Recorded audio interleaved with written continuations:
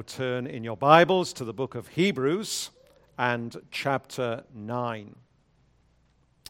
Hebrews chapter 9, we return to the passage that we were beginning to consider last Lord's Day morning, verses 23 through 28. So Hebrews chapter 9, commencing to read at verse 23 and reading through the end of the chapter at verse 28. Again, please give your careful attention. This is the Word of God. Hebrews 9 at verse 23. Thus, it was necessary for the copies of the heavenly things to be purified with these rites, but the heavenly things themselves with better sacrifices than these. For Christ has entered not into holy places made with hands, which are copies of the true things, but into heaven itself, now to appear in the presence of God on our behalf. Nor was it to offer himself repeatedly, as the high priest enters the holy places every year with blood not his own. For then he would have had to suffer repeatedly since the foundation of the world. But as it is, he has appeared once for all at the end of the ages to put away sin by the sacrifice of himself. And just as it is appointed for man to die once, and after that comes judgment, so Christ, having been offered once to bear the sins of many, will appear a second time, not to deal with sin, but to save those who are eagerly waiting for him. Amen. The grass withers and the flower falls, but the word of our God endures forever. In his book, The City of God, Church Father Augustine noted that there is one event in history that is unrepeatable by its very nature. That event is the death of the Son of God for the forgiveness of sin. According to Augustine, the pivotal point of history was the death of Christ. He said that's the event upon which everything turns.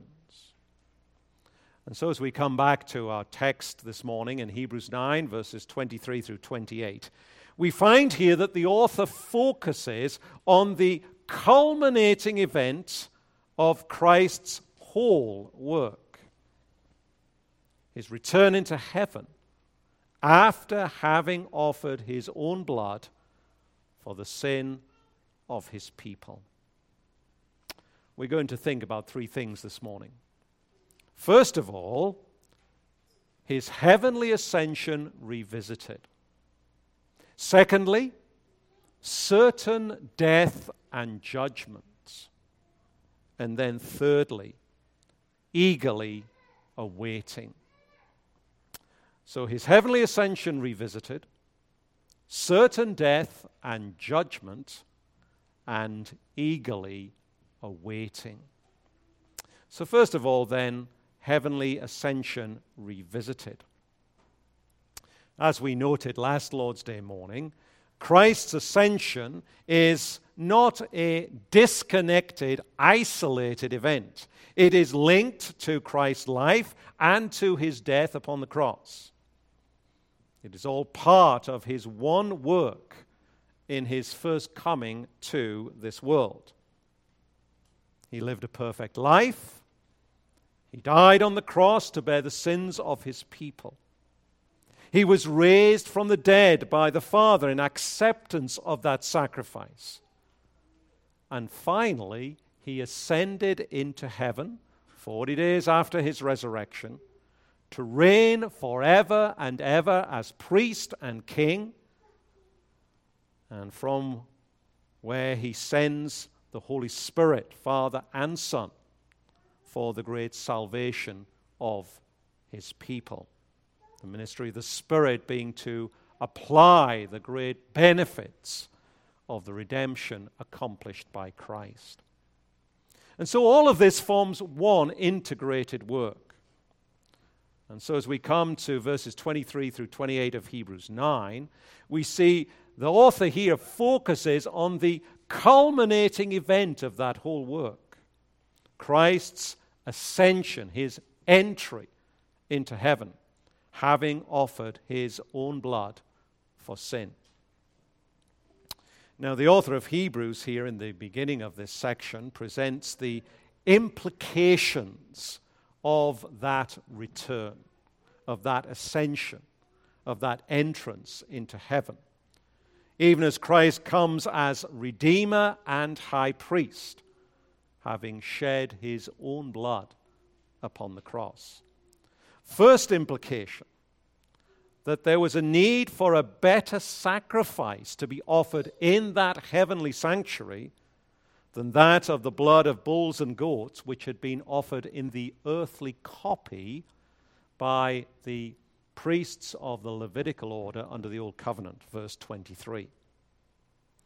Second implication, Christ's application of that better blood, his own blood, to the true things in heaven itself in the presence of God himself.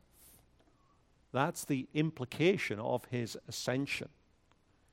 He takes that blood and applies it to the true things, to the heavenly sanctuary in the presence of God. Verse 24. And so Christ's shedding of his blood and his appearance in heaven as Redeemer of his own is a once-for-all event that changes everything, as we noted in verses 25 and 26. The cleansing of heaven for believers by the blood of Christ is, as Augustine says, the turning point of all of history. Well, so much by way of brief review of what we considered last Lord's Day morning. We come in the second place then to certain death and judgment, verse 27. Certain death and judgment.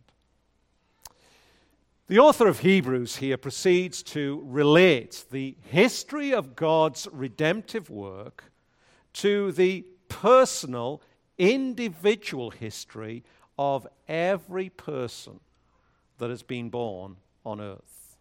Verse 27. There is a relationship between the personal history of every human being and God's redemptive history that centers on the work of Jesus Christ. We might enter into the consideration of this by way of a question. People often ask the question, well, what happens when I die? Most people are interested in that topic, aren't they, and in that question. I've met very few, if any, who, they may not initiate the discussion, but if you ask them, or someone else raises the topic, they have an interest. Why? Because they know they are going to die one day. However, they often put off thinking about that, it is a reality. And so people want to know, what happens when I die? Are you asking that question this morning? If not, let me ask it for you. What is going to happen to you when you die? Is there any hope for anything better than your life here below? Now, we're all in differing circumstances. Perhaps we think we're in a circumstance, a season of life that's not particularly easy. And so this resonates immediately. Sometimes you may be in a season of life when the Lord in his goodness has blessed you with many things, and you often don't think about anything beyond that. And this question becomes somewhat not totally irrelevant. It's never totally irrelevant, but less immediate in your mind. And sometimes some churches, as they seek to evangelize and bring the gospel to people, find it difficult in communities where everybody seems to have whatever they want, and they're very satisfied with this life.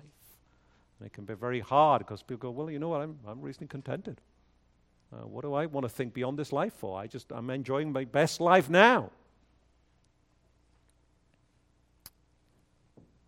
The question still remains, what happens when I die? Is there something better, however good it may be, temporarily in this world? Is there something better than that when I leave this life? What happens to me personally? Do I just disintegrate into nothing? Is it just a bit like going to sleep, but I never wake up, never conscious again? I just disappear. Or am I absorbed into just, the great cosmos around me? I'm an individual right now. I know I'm an individual. You see me, I see you. You are not me, I'm not you. But that all just disappears when I die, and somehow I just get absorbed into the universe. That's a thought, ancient and modern. Let me illustrate from an ancient. Marcus Aurelius, Roman emperor, philosopher, as he thought himself, and others too. He thought of that. He said, man's soul is somewhat of a divine spark, and at death it just returns to be absorbed back into the divine forever. That's what he thought happened. Or perhaps you have some sympathy with Eastern traditions, as we call them, dominant among which is the thought of reincarnation. So when I die, then I come back in a different life, different form even, perhaps. Eastern traditions, with their reincarnation, think of souls returning for earth. As one commentator puts it, he says, quote, for near endless toil in one life after another, until finally they merit the reward of oblivion, end quote. So under that way of thinking, you don't get to annihilation immediately. You come back and you go through it again and again and again and again, until at last, somehow, some way, you can escape that. What's the Christian's answer to this great question? We could keep illustrating different views of men and civilizations, cultures, and so on. I think I've illustrated enough. What's the Bible's answer to this question? It's very different to any of those or any others that we might have considered. How does the Bible answer the most simple question, what happens to you when you die? Hebrews 9, verse 27, it is appointed for man to die once, and after that comes judgment. Now that is simple enough for the youngest amongst us who is able to understand the English language to be able to grasp. There is life and there is death, and no others in between, during, and so forth. There is a resurrection for both the righteous and the unrighteous, but you don't get to live a life over and over and over and over again. And there is something after death. You don't disappear into oblivion. Whether it's some annihilation, whether it's into this universe, whether it's into the divine. What does the Bible say? It is appointed for man to die once, and after that comes judgment. All will die. Only exception to that is if our Lord Jesus Christ returns and brings the coming judgment at that point. But if the Lord tarries, then we will all die one day. Some of us, as we get older, maybe are more conscious of that as the years roll by. But the reality is still the same. And what after that? Judgments. we are to stand before God, to be measured, to be judged according to the perfect standard of God's holy law. On what basis will you be judged? According to a perfection of God's law. Have you done it personally? Have you done it perfectly? And have you done it perpetually?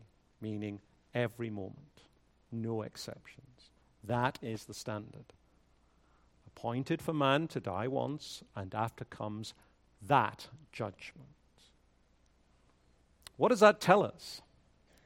It rules out the thoughts of men for second chances. What does it say? After death, judgments. Isn't this what Jesus himself warned in his own words? John 8, verse 24. Unless you believe that I am he, that is the Christ, the one God has sent to save sinners, unless you believe that I am he, you will die in your sins, he told them. John writes earlier in his gospel, John 3, verse 18, whoever believes in him, that's in Jesus Christ, is not condemned. But whoever does not believe is condemned already because he has not believed in the name of the only Son of God. So if you have not reckoned with this reality this morning, if you've not come to terms with the truth of what the Scripture says here very clearly, very plainly, then here again is, in God's mercy, an opportunity given to you to consider the serious, sober reality and warning of coming judgment. Ahead of you, as ahead of me, is death. But that is not the end. It's not an oblivion. It's not annihilation. It leads to judgment. A judgment in which sinners cannot stand on their own merits. What did Jesus say about those who leave this world in death and go to stand before God in their sins? Matthew 25, verse 46. These will go away into eternal punishment. They're sobering words. These ought to be words that not just ring in our minds, but almost should grasp you physically this morning. I sense almost a weight in my chest as I say these things. Not to say that everybody ought to have that physical response, but these words should weigh on us. These will go away into eternal punishment, the Lord Jesus says.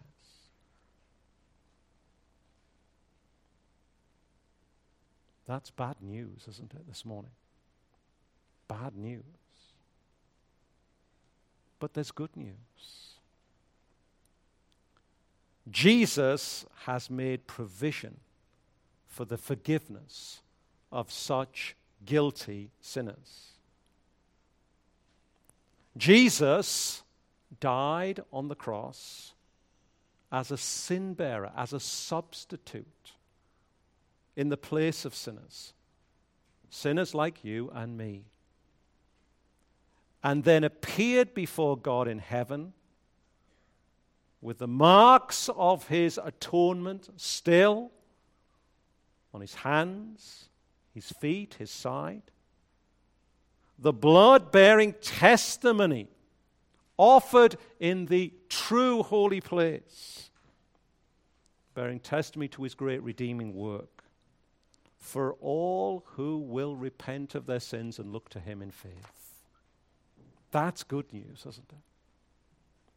It's bad news if you think you are going to die and stand before God in judgment and you will be okay. You will not. But there is one who has interposed, as the hymn writer uses that wonderful word, interposed his own precious blood, that sinners like you and me may not have to face the wrath of God forever and ever.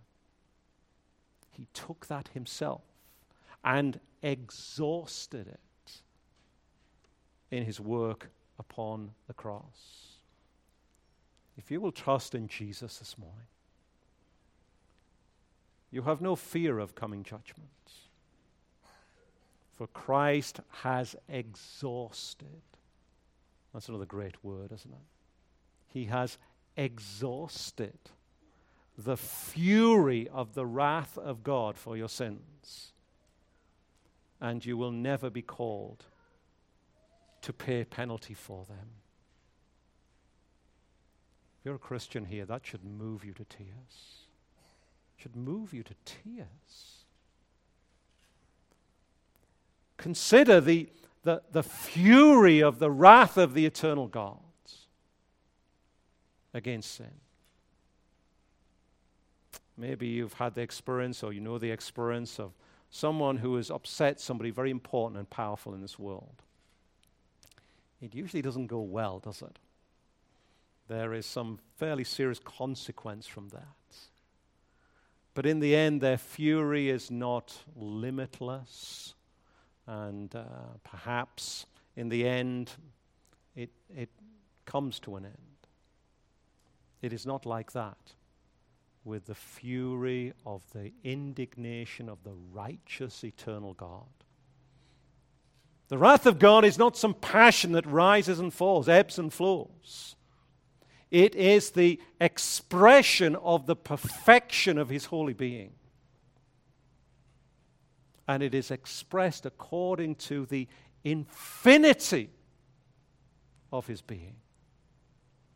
How will you escape such wrath if you seek to stand before such a God in your sins? You will not, and you cannot. But the glory of the gospel is this, that one, Jesus Christ, has interposed himself. He has stood in the place of sinners like you and me to exhaust that. Now, we may not be able to fully wrap our minds to comprehend how he can do that. How does God, in his own Son, exhaust the infinite wrath that we deserve? That if we have to bear that, will be forever and ever and ever and ever.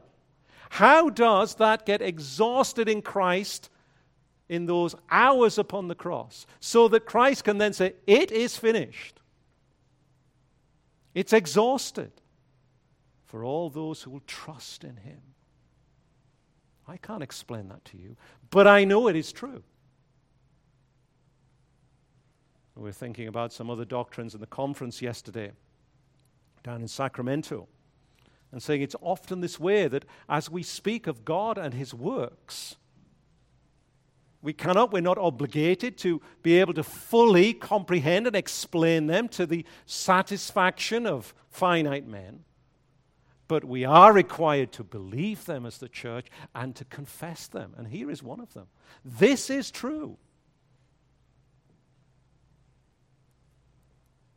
If you will believe in Jesus Christ this morning, if you will repent of your sins, judgment will not be the everlasting punishment of hell. Death for you will be but an open door to the fullness of eternal life, into which you have already entered, and to receive the fullness of the blessings of adopted children of God. But if not, I appeal to you this morning, if this is you, if you have not repented of your sins, if you have not trusted in Jesus Christ, a day is coming. A day that is appointed. You may not know that when that is. I do not know when that is. But it is appointed by God. It is a certain date. Certain death and judgment. For after death comes judgment to all those who refuse to believe in Jesus Christ and the great offer of eternal life in him. That brings us in the third place this morning to eagerly awaiting verse 28. The author of Hebrews here concludes with two important observations.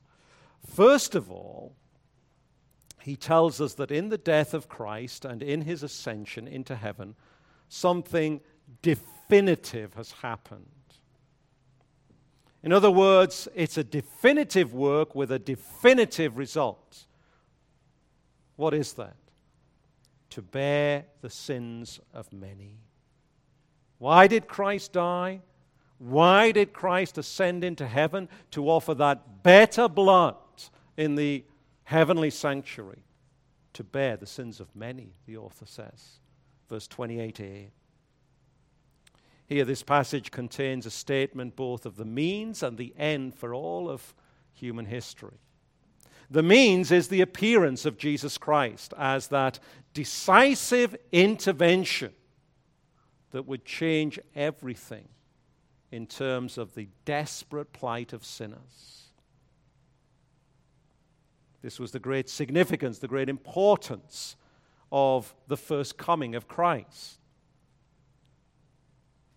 He came not just to be born, not just to assume to himself, to use the right technical term, a true humanity, but he did that in order to live and to die.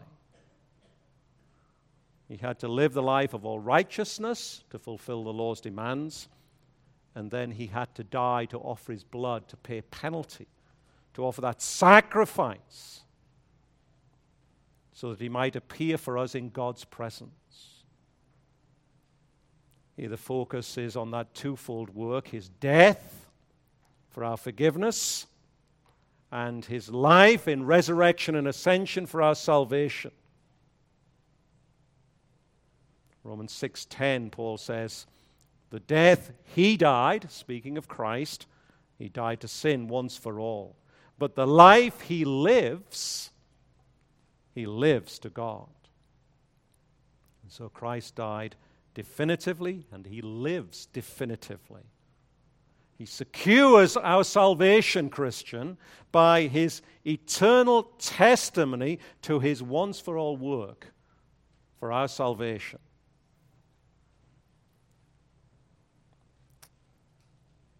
Taken together, his death, his resurrection, his ascension, his eternal life in heaven are the means of our salvation, the author says. Verse 24, for Christ has entered not into holy places made with hands, which are copies of the true things, but into heaven itself, now to appear in the presence of God on our behalf. Isn't that a wonderful thing?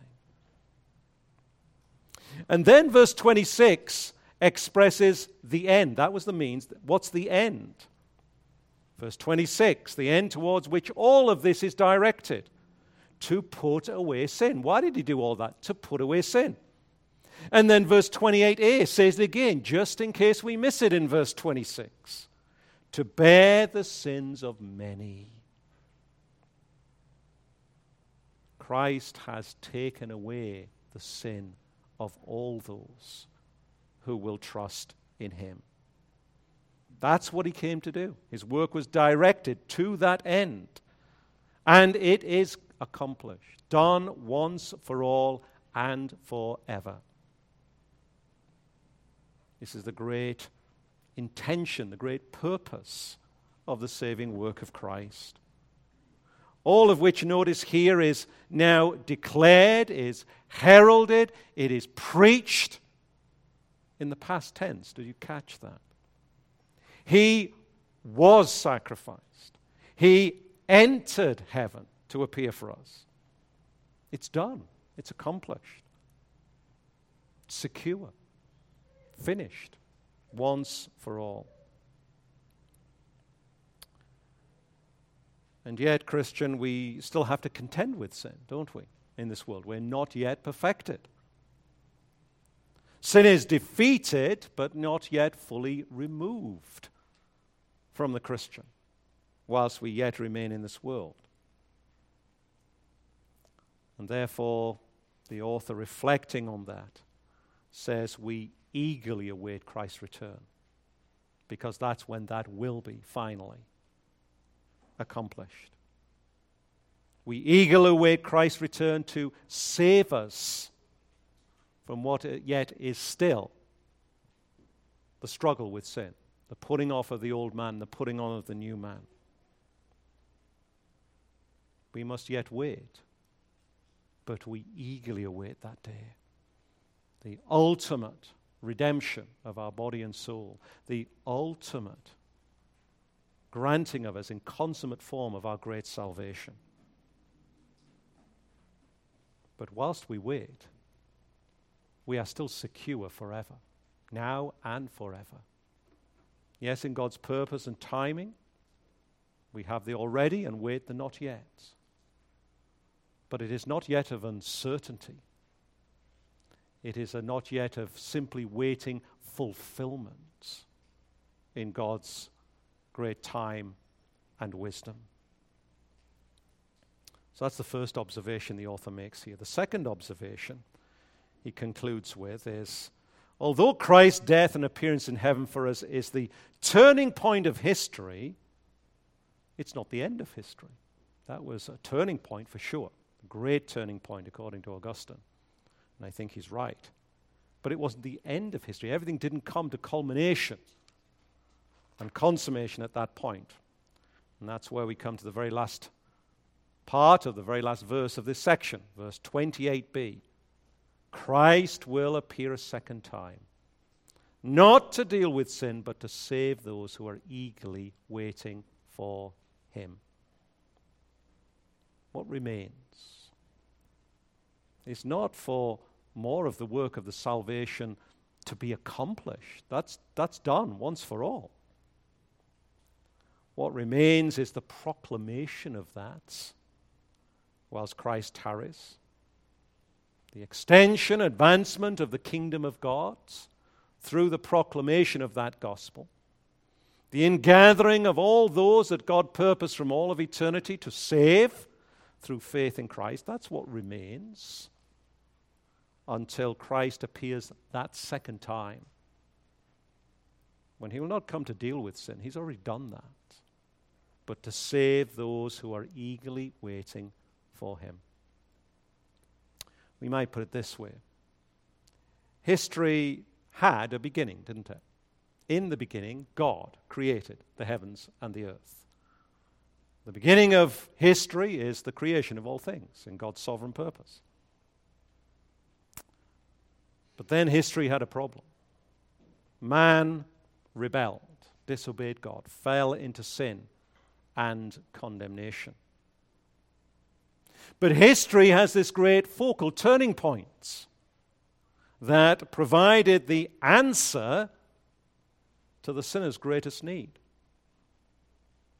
That was the first coming of Jesus Christ. His incarnation, his life, death, resurrection, ascension into heaven as the great Redeemer, as the great priest.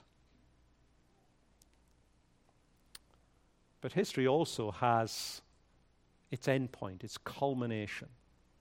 If you like the technical theological term, the theologians talk about the telos, simply just the Greek word for end, so don't be mystified by that.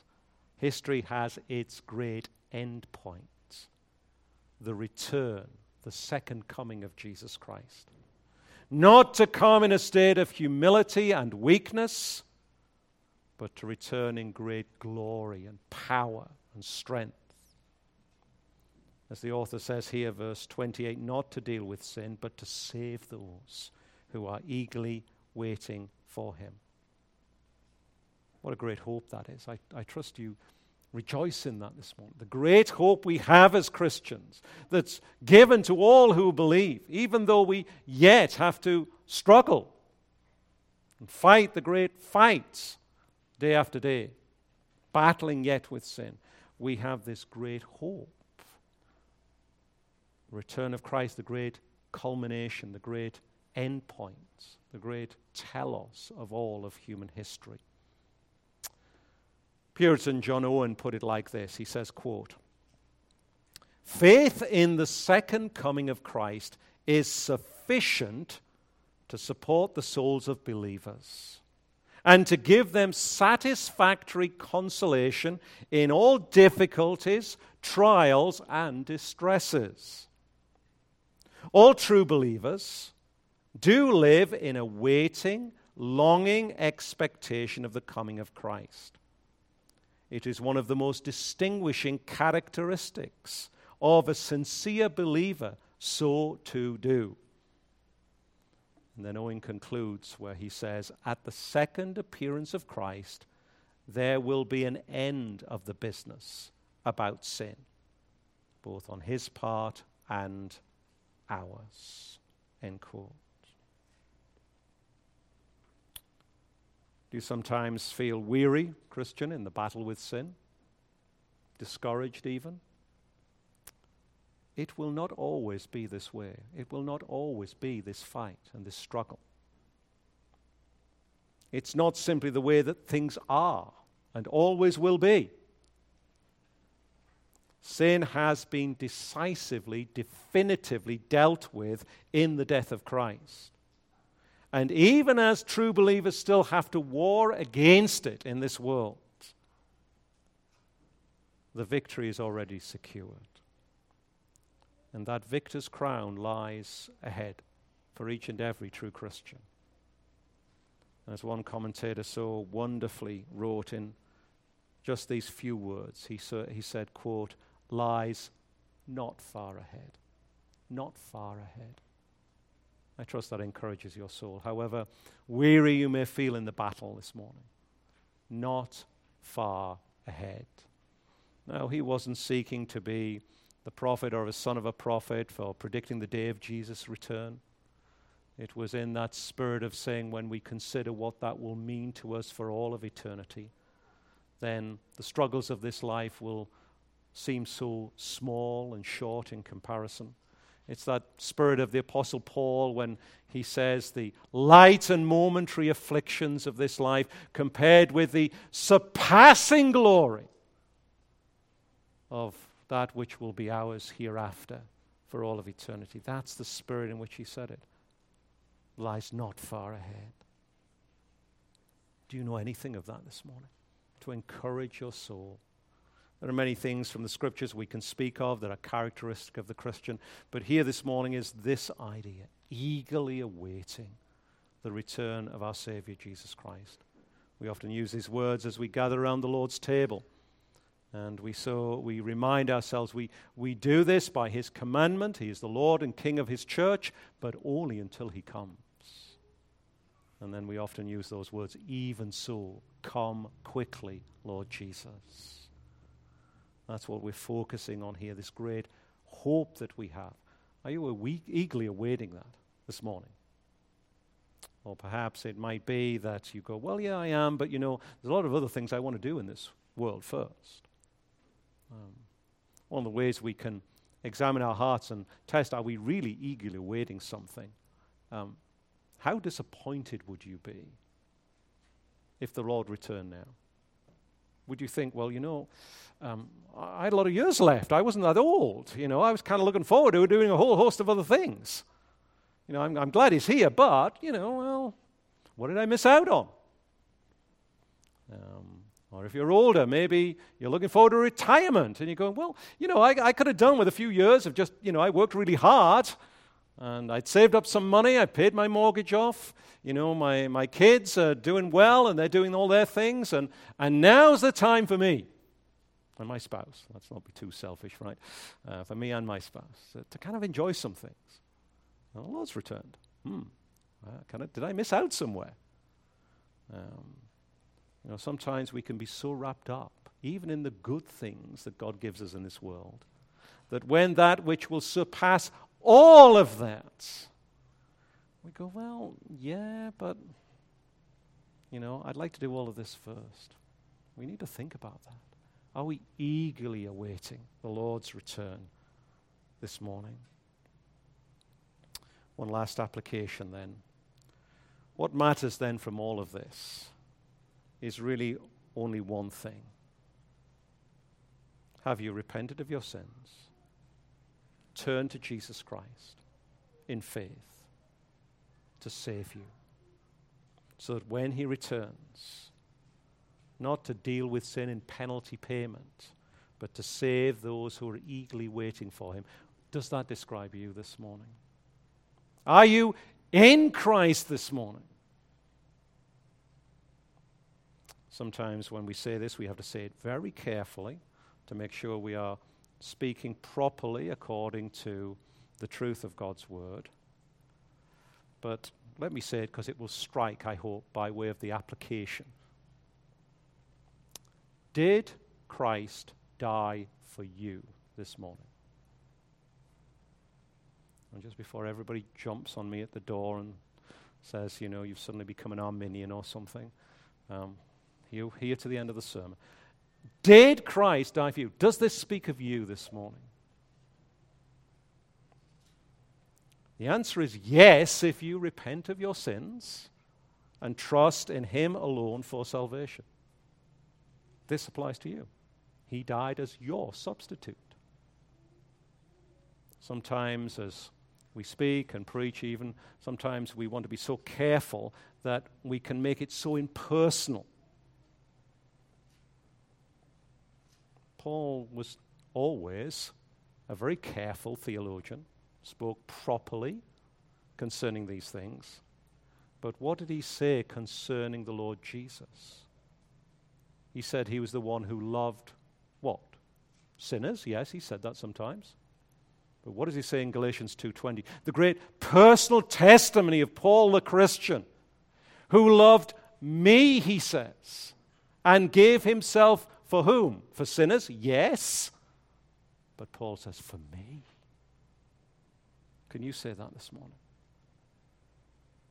You can say that if you've repented of your sins by the Lord's help and grace and trusted in Jesus alone for salvation. He loved me and gave himself for me.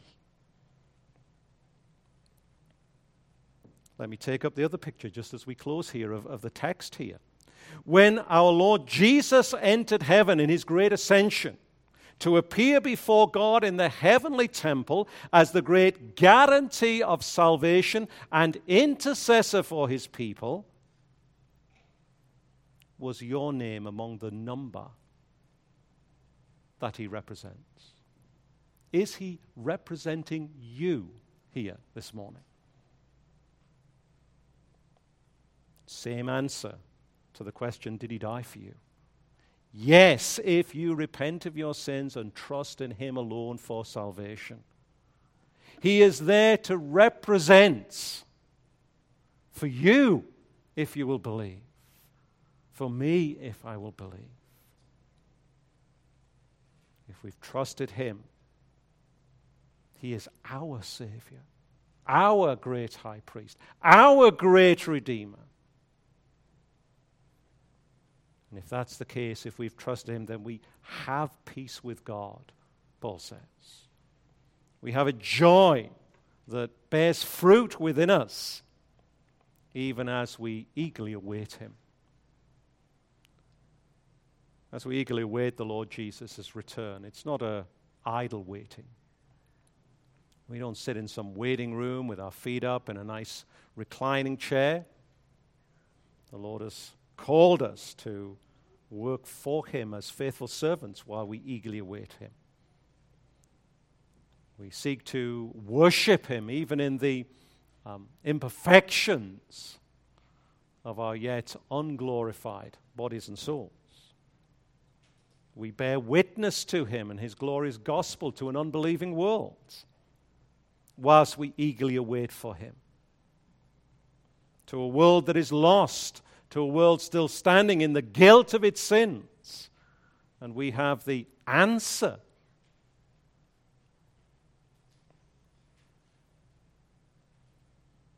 So one last time. Are you in Christ this morning? Did he die for you? Does he represent you in heaven? If you repent of your sins and trust in him, he did, he does. And if that is true of you, Christian, then whilst you eagerly await for him, work for him, labor for him as a faithful servant, so that on that last great day when he does return in glory, you will hear those glorious words, "Well done, good and faithful servant. Enter into the joy of your Lord." May God grant it to each one of us this morning. Amen. Let's pray. Our Father in heaven, we thank you for our Lord and Savior, Jesus Christ. We thank you for this one who offered himself once to bear the sins of many, the one who is coming, not to deal with sin, but to save those fully, completely, consummately, even as we eagerly await for him. We pray that you would burn your great warnings into our hearts and minds, particularly for all those yet in their sins, O Lord. It's appointed for man to die once, and after that comes judgment. We pray, O Lord, forbid it that any should ignore this warning this morning. Forbid it, O Lord, that any should be called into eternity, or that last great day when you appear in glory should overtake them, and they still be in their sins. Lord, cause those things to make sinners tremble, but not to despair, but so that they might flee to the cross of the Savior who has been provided for such sinners, and so that they might say that they are included in these sins of the many for whom Christ shed his precious blood. Hear as we pray for your Son's sake. Amen.